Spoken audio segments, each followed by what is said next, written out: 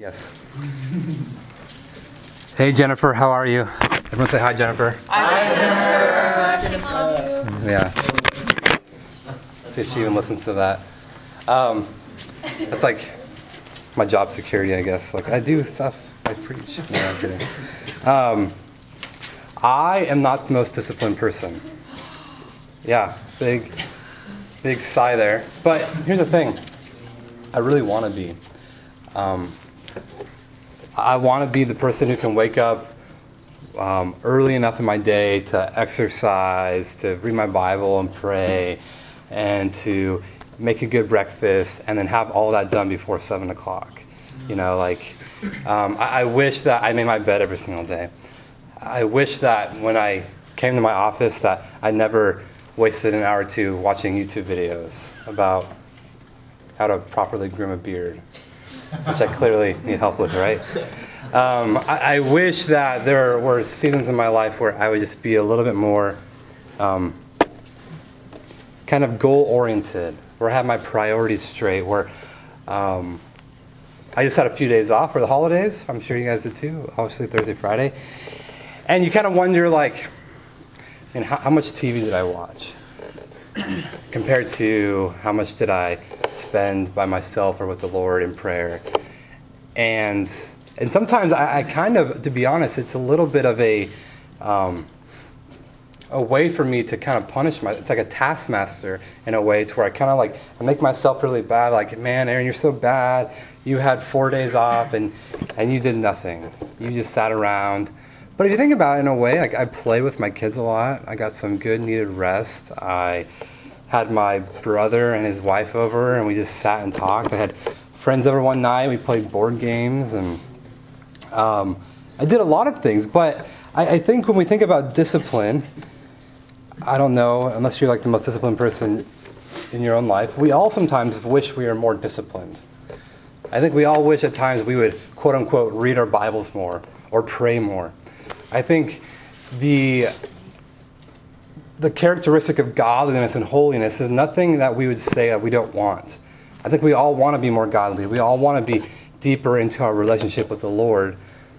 But we feel guilty, and we kind of do that thing where we punish ourselves and shame ourselves when we aren't disciplined enough, when we don't put enough effort forth. And I think there's misconceptions there. And there's also things that are just, honestly, just encouragements that we need to hear about what does it really look like to live a life that is disciplined in godliness. A Christian life that is actually putting forth effort into growing with your relationship with Jesus. And so, that was a really long intro to get to just this one point, that I find that when the days get shorter, where it's darker out, longer, that kind of my zeal for the Lord, my energy, my ability to pray and to be mindful about the things of the Lord kind of diminishes. I kind of like become a recluse spiritually. And I find myself looking at this passage I'm about to read as something that kind of gets me out of that and helps me train a little bit more towards godliness. So if you look down at 1 Timothy chapter 4, that's where we're going to be kind of thinking about a little bit today. 1 Timothy 4, starting in verse 6. And I'll be reading through verses 10. So 1 Timothy 4, starting in verse 6. If you put these things before the brothers, you will be a good servant of Christ Jesus, being trained in the words of the faith and of the good doctrine that you have followed. Have nothing to do with irreverent, silly myths. Rather, train yourself for godliness. For while bodily training is of some value, godliness is of value in every way, as it holds promise for the present life and also for the life to come. The saying is trustworthy and deserving of full acceptance. For to this end we toil and strive, because we have our hopes set on the living God, who is the Savior of all people, especially of those who believe. Would you pray with me? Lord, we pray that you would bind our hearts towards your word, that we would be mindful and introspective of our own disciplines towards godliness. God, thank you for this time of being able to open up your word. We pray, Lord, that you would bless us richly because of it. In Jesus' name we pray. Amen. I would venture to say that none of you wake up in the morning, look in the mirror, and say, I hope that I have a subpar day. Nor do I think any of you, when you ask your friend about how their Thanksgiving, or maybe before they have their holiday break, would say, I hope that your break is stressful and not relaxing. If you were to go to a nice restaurant and you're with someone who you really enjoy being around, I don't think you would tell that person who's about to order something, I hope that your food just tastes okay. Hope it's kind of bland. I don't think any of us look in the mirror and say, I hope that I don't look good today, right? Like, do you see how ridiculous all of that stuff sounds? And I say all that because if you think about it, the things that are important to us, there's a natural tendency in us to want to do it well, to excel at it. And I want to ask the question, when you look at your faith, when you look at your relationship with Christ, when you look at your responsibility to be a brother or sister in Christ to others, do you seem to be okay with a superficial or mediocre relationship with Christ? Are you okay with kind of saying, I'm okay about being a subpar Christian. I'm just going to be just right here. I'll just be kind of bland. Or I don't need to be like the most holy person in the room. I just want to be in the club, just enough. One foot in, one foot out. And so the context in which Paul is writing Timothy here is that there are people who probably were in Ephesus, where Timothy was, who are promoting things that they were either giving up certain foods, or they're giving up sex, or they're giving up just good things in life in order to attain to a certain kind of godly standing. So even if you kind of look up a few verses, actually just the beginning of 1 Timothy chapter 4, now the Spirit expressly says that in latter times some will depart from the faith by devoting themselves to deceitful spirits and teachings of demons.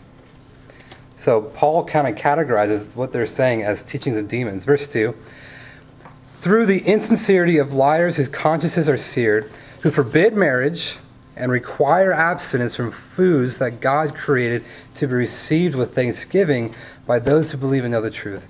For everything created by God is good, and nothing is to be rejected if it is received with thanksgiving, for it is made holy by the word of God and prayer.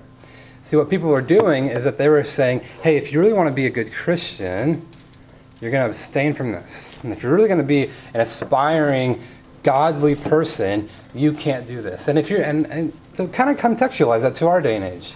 What are the things that people tell you, or maybe you tell yourself that you've maybe heard and kind of got distorted, that I need to do this in order to be a good Christian?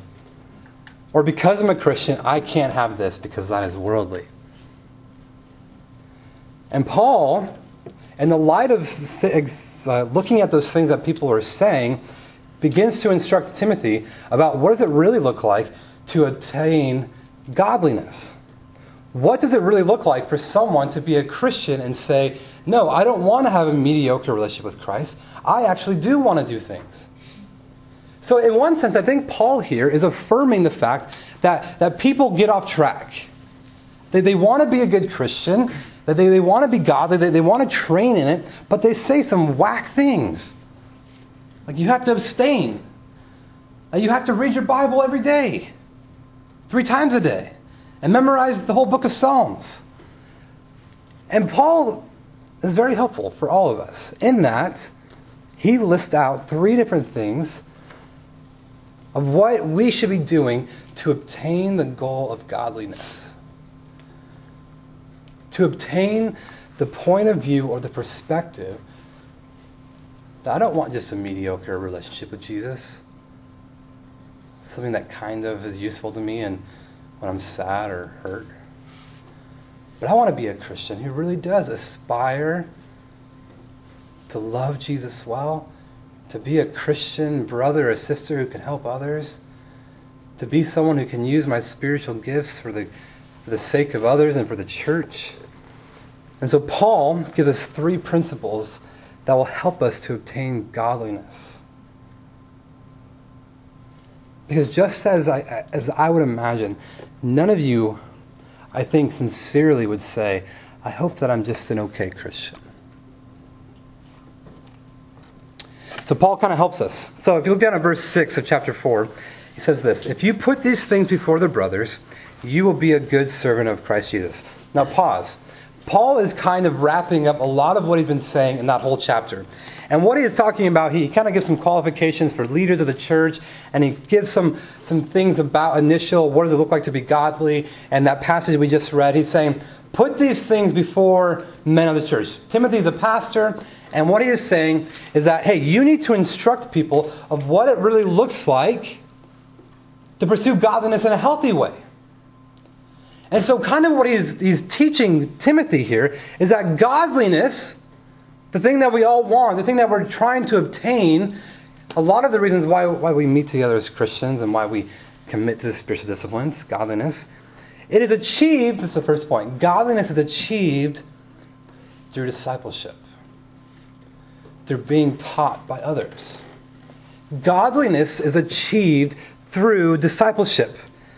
Timothy and everyone who desires excellence must be dedicated to the sharing of truth with others. You see, one of our core values, we talked about this earlier in the fall, was that we want to go further up and further in, right? We want to go further up in our walks with God, but we also want to go further in. We want to lean into the relationships that we have here. So part of the reason, what I would even say, why we have leaders. Why do we have leaders here? Are they just here to babysit you? Are they? He's nodding yes. Maybe in a way, if you're doing something really dumb, they're like, hey, don't do that. That's really dumb. But I'll speak for a moment here about the leaders. These leaders, I think, care a little bit more about just watching you on Sunday nights. There's a desire there for them to impart what they have learned with you.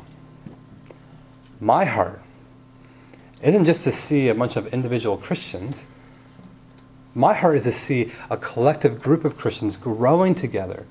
And so in my ministry as a pastor, it's not just I sit in my office all week and then for a few hours on Sunday night I give a message. Is that I want to help other Christians as much as I can. I'm able to, the 24 hours the Lord has given me and my experiences, is to help train other Christians. To help us grow in our walk with God. To help us understand the importance of the gospel in our day-to-day lives. The importance of knowing why is prayer important and how do we view Scripture in a way that is not mundane or trite or kind of cherry-picking verses. And that's exactly what Paul is saying. He said, Timothy, if you want godliness, it can only be achieved if you teach others. And so part of what I would say to you is that if you are someone who, if you would characterize yourself as an isolated Christian, now maybe you come to youth group, maybe you're part of church, or you go to a different church, whatever it is, but when you think about the relationships in your life, people who you can talk to about your faith, people who really can hold you accountable, people who encourage you and challenge you and would say like, hey, what you're doing right now really isn't wise. That's what it looks like to be in a discipleship relationship. Is that you're opening up your heart and your life to someone else. And what's so neat about that is it goes up the ladder. That there are people who are discipling you and you are discipling others. And so that is one of our goals here at youth group, in this youth ministry. It's not that you would just come, get a little message, see you later, but that you would learn to live life. And this is going to be my longest point because I can just tell because I'm really passionate about discipleship.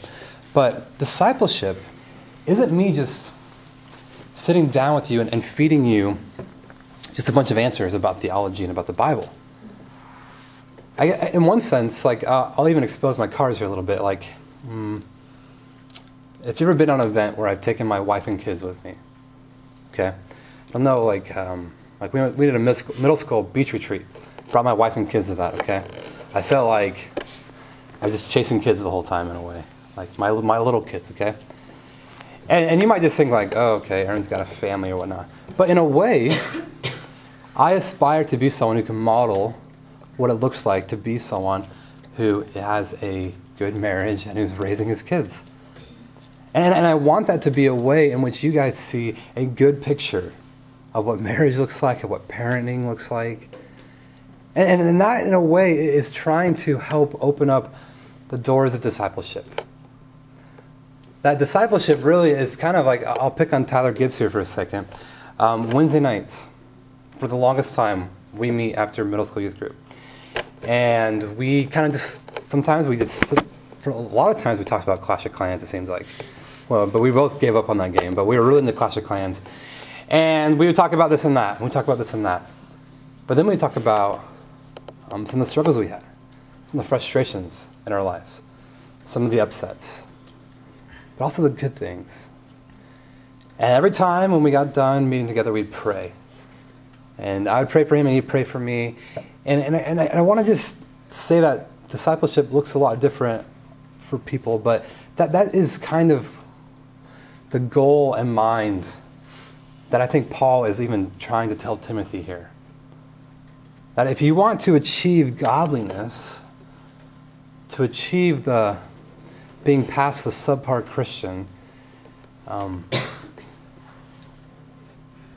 don't think it can happen just 1 hour a week on a Sunday morning or a Sunday night. So, Paul is saying, hey, godliness, put it before him, teach him these things about all this stuff. And he kind of goes on and to explain discipleship a little more, being trained in the words of the faith and of the good doctrine that you have followed.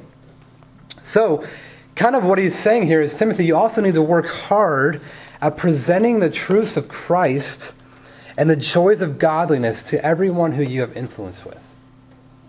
Which is why I said, other than like the Christmas party that we'll have, if you ever come to youth group and there isn't just like a consistent where we're opening up God's Word, expounding what God's Word is saying, where it doesn't seem like I'm just telling you what I think, but I'm trying to repeat what Scripture is telling you.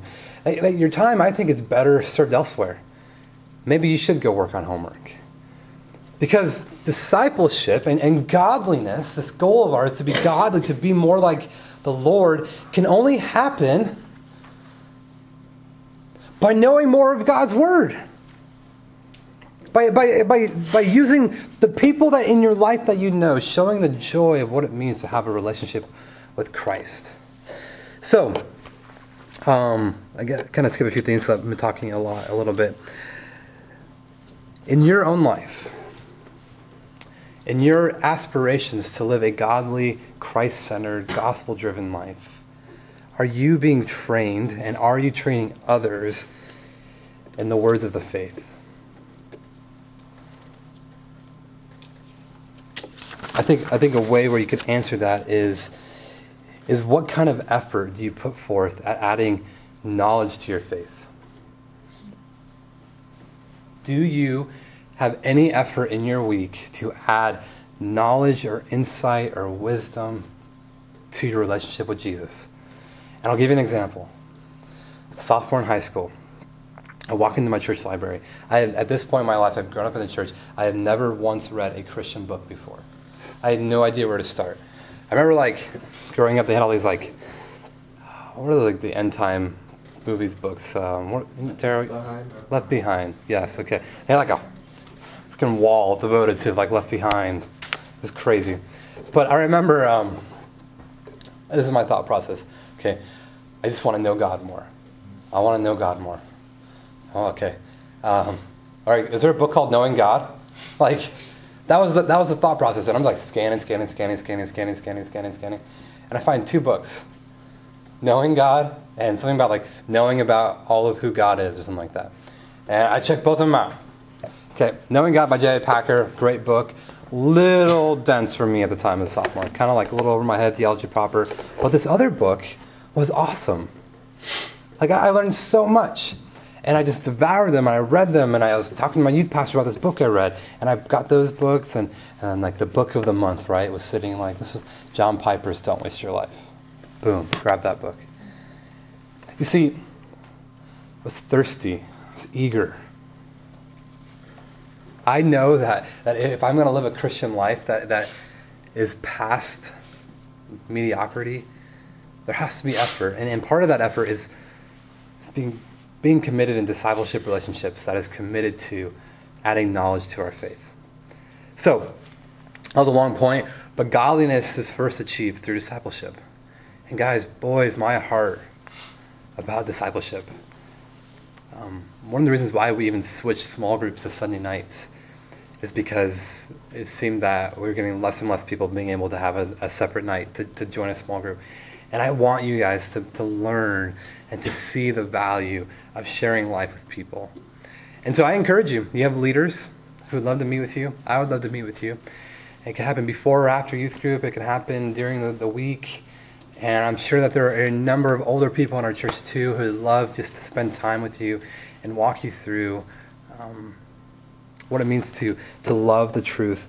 So the second thing, if you look down at verses 7 and 8, talking about godliness and how it's achieved, he says this in verse 7 and 8, "Have nothing to do with irreverent, silly myths. Rather, train yourself for godliness. For while bodily training is of some value, godliness is of value in every way, as it holds promise for the present life and also for the life to come." So what he is saying here is that godliness, second point, is achieved by training in it. I mean, it goes without saying that if you want to be good at anything in life, what do you have to do? You have to practice. You have to put forth effort. You have to, I don't care how much natural talent there is. Even natural talent needs to be used well. You have to put forth the effort. And so I think in one sense, Christians, I have noticed, are sometimes really weird. Okay? And I could say that by also thinking back to the church libraries that I've seen. Okay? And why do I say that? Because, man, I tell you, there are just hundreds, if not thousands of books that are like, why was this ever published? Like, this is pointless. This makes no sense. This is such a small niche that maybe was relevant for 3 months. But when I look down at this verse where he says, "Have nothing to do with irreverent, silly myths," I think of all these end time books.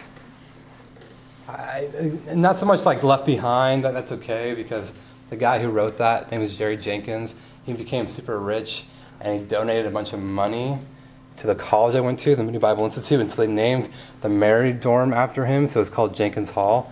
So the first apartment I had as a married man was in Jenkins. Left Behind, right? Small things, right? But there's the Islamic terrorist kingdom, and it's going to bring in the end of the world, and there's all these books that are just people's just exactly this. It is their irreverent, silly myths. And Paul's saying, listen, if you want to grow in godliness, if you want to get serious with the Lord, don't waste your time on dumb stuff. Don't waste your time. And sadly, I don't know who listens to this, but maybe I got to be careful. I see a lot of older Christians caring far too much about politics on their Facebook pages than they do about really training in godliness.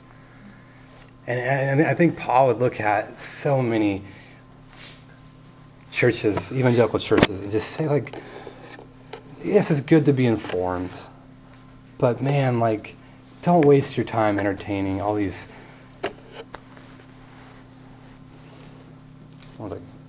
Hillary for prison or something like that I was reading. It's just dude, people read this. I don't know, okay, it's my own little bias come out of there. But so he says, don't do this. Don't waste your time looking at all these silly myths and all these weird things that really have no value. But on the contrast, what are you supposed to do? Train yourself for godliness. For while bodily training is of some value. So I love that verse. And you remember I was in body mechanics in high school, and they had this verse on the board.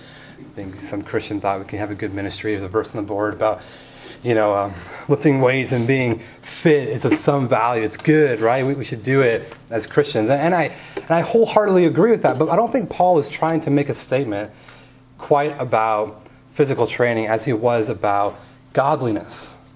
Okay? I think we all know that being healthy, being fit, exercising after a week of eating crap, right, during the holidays, we all start starting Monday, I'm going to get back to... no, man, I still have metabolism. I say, must be nice. Paul is saying you need to train the same way as an athlete would train. Now, I did CrossFit for a season of my life, and I hated it. Do you know why? Because it was extremely hard.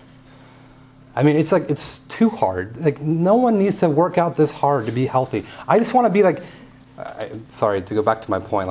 I don't want to be super healthy. I just want to be healthy, right? I'm not trying to be like an Ironman triathlete. I want to be fit, and I want to feel good. I don't know. My whole argument is crushed, right? But so if it's interesting that word train in Greek is the word that we get gymnasium, to train in godliness. And so in one sense, you're a high schooler, and a lot of you are thinking, and maybe some of you more than others, and if you're not, I consider you to think a little bit more about this, about what comes after high school. And you might be right now thinking about, okay, this is what I want to do, and then out of that becomes, okay, this is what I need to do to get to that point. Okay, I've gotten a lot of C's and D's freshman year. Okay, maybe I should pull this together. Okay, or maybe I'm about to apply for colleges, so I need to send out references. So you are doing things that add to that goal. So in essence, godliness isn't just something that I can pray for at the end of youth group during one of the songs, or Riley is playing really nice in the keys. Godliness is not something that can come really fast. Godliness is not something that happens in the big famous moments. But do you know how I kind of mentioned that whole over time thing? That the Christian life seems to be about doing overlooked things over a long period of time.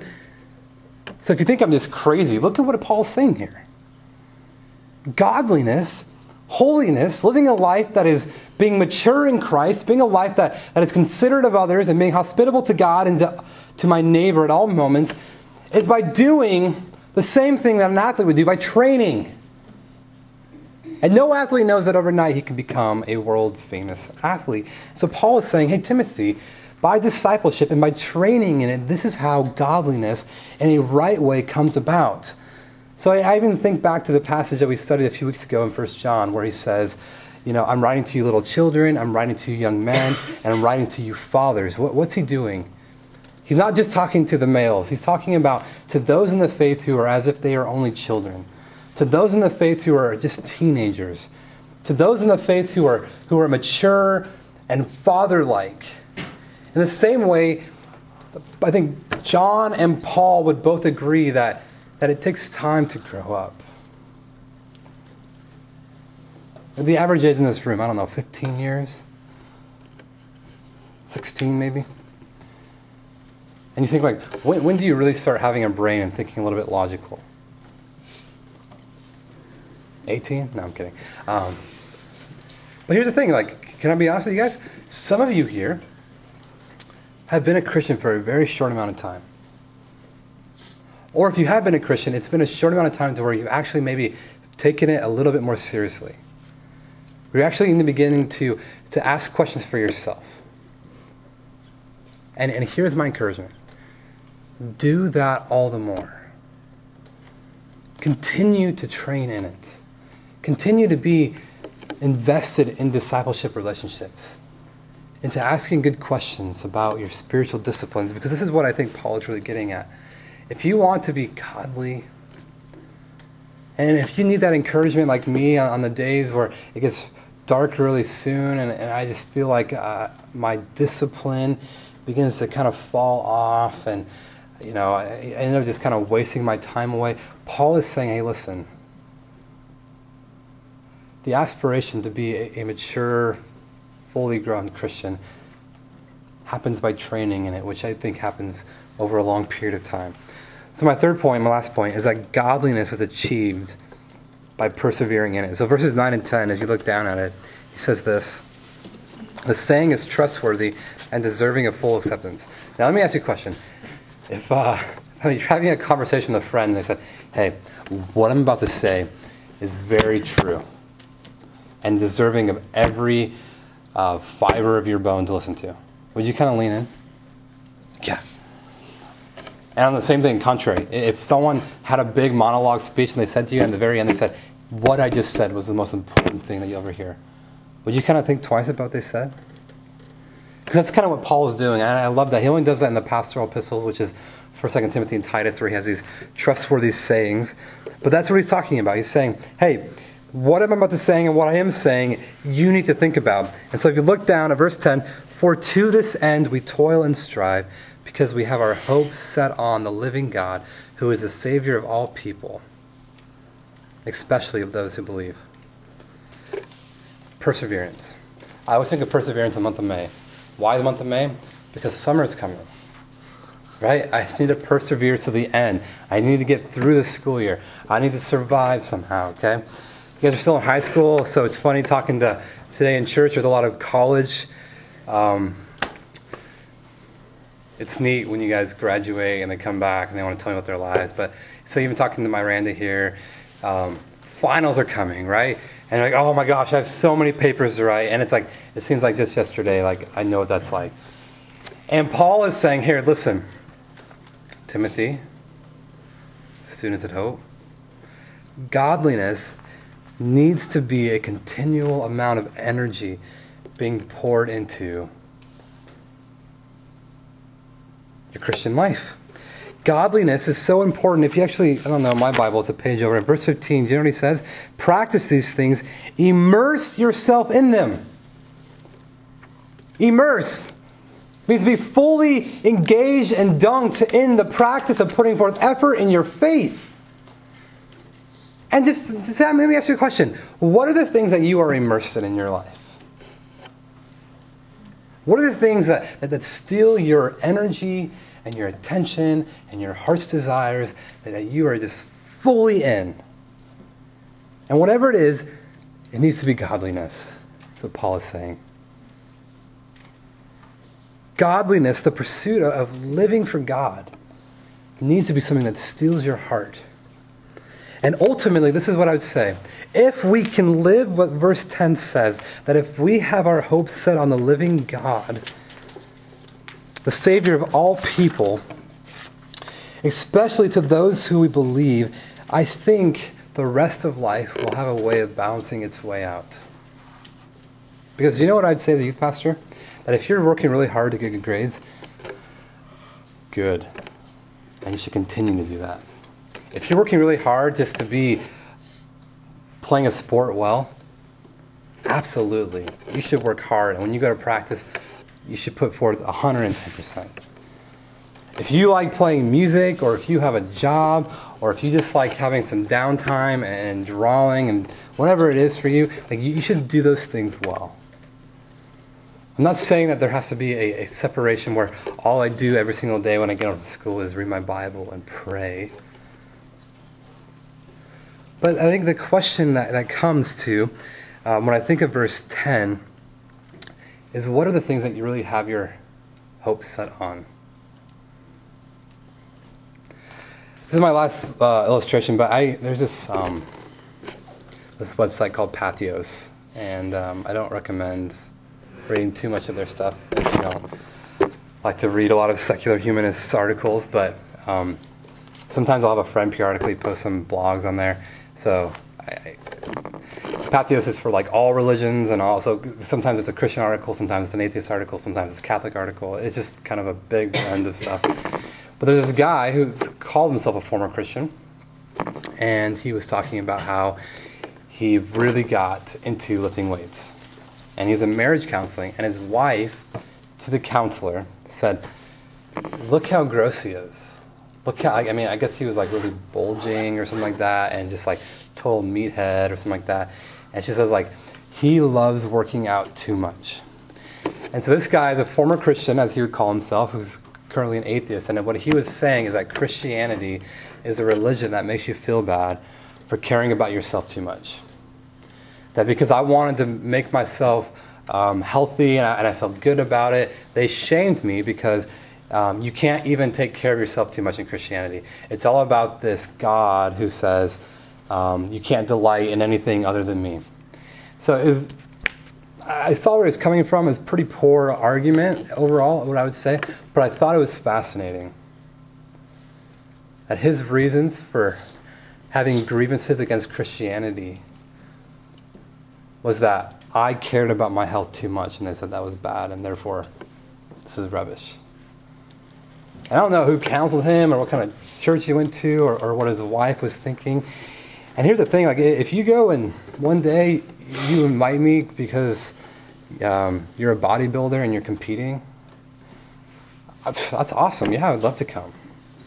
And if one day you are getting like the Nobel Peace Prize Award or whatever it is, and you invite me to the reception, like I would love to come to that.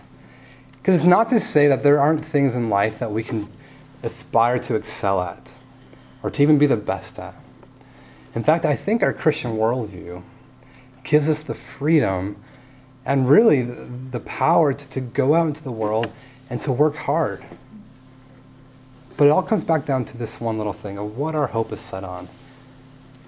If your hope is set on the fact that if I really succeed in life by getting into the college that I want, or by getting the smoking hot wife, or the really big home, or the husband who provides really well, I think that is where Paul is saying your attempts at godliness will fail.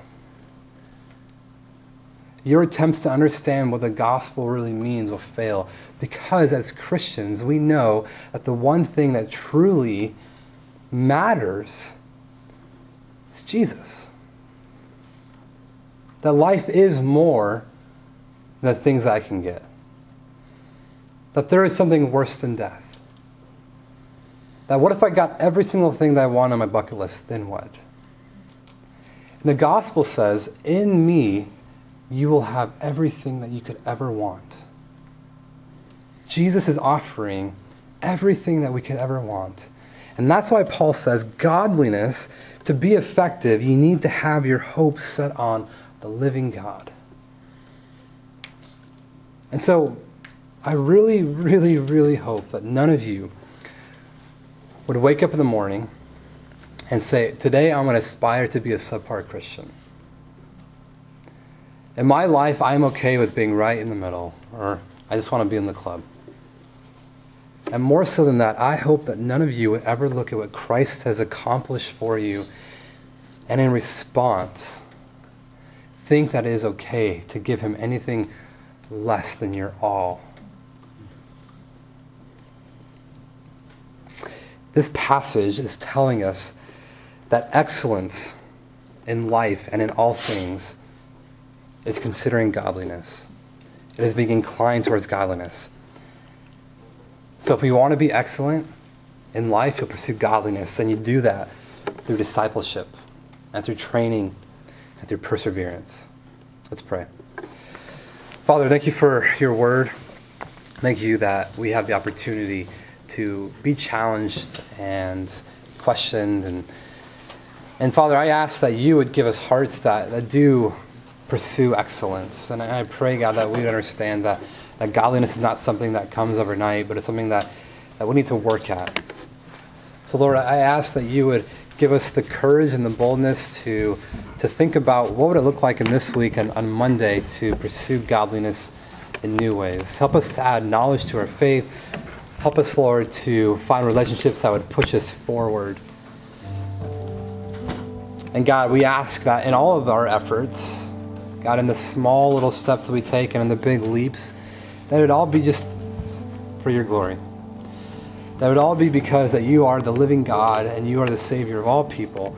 And because you are the creator of all things seen and unseen. And because of that, I pray, Lord, that our hearts would be full of thanksgiving. God, for every talent that you have given these students. For every little quirk and for every personality that is made up in this room, God, I thank you for that. And Father, I pray that we would become people who are marked by a longing for Jesus, for an ability to look at life and say, excellence is leaning into our relationship with Christ. So bless us for this time, we pray. In Jesus' name, amen.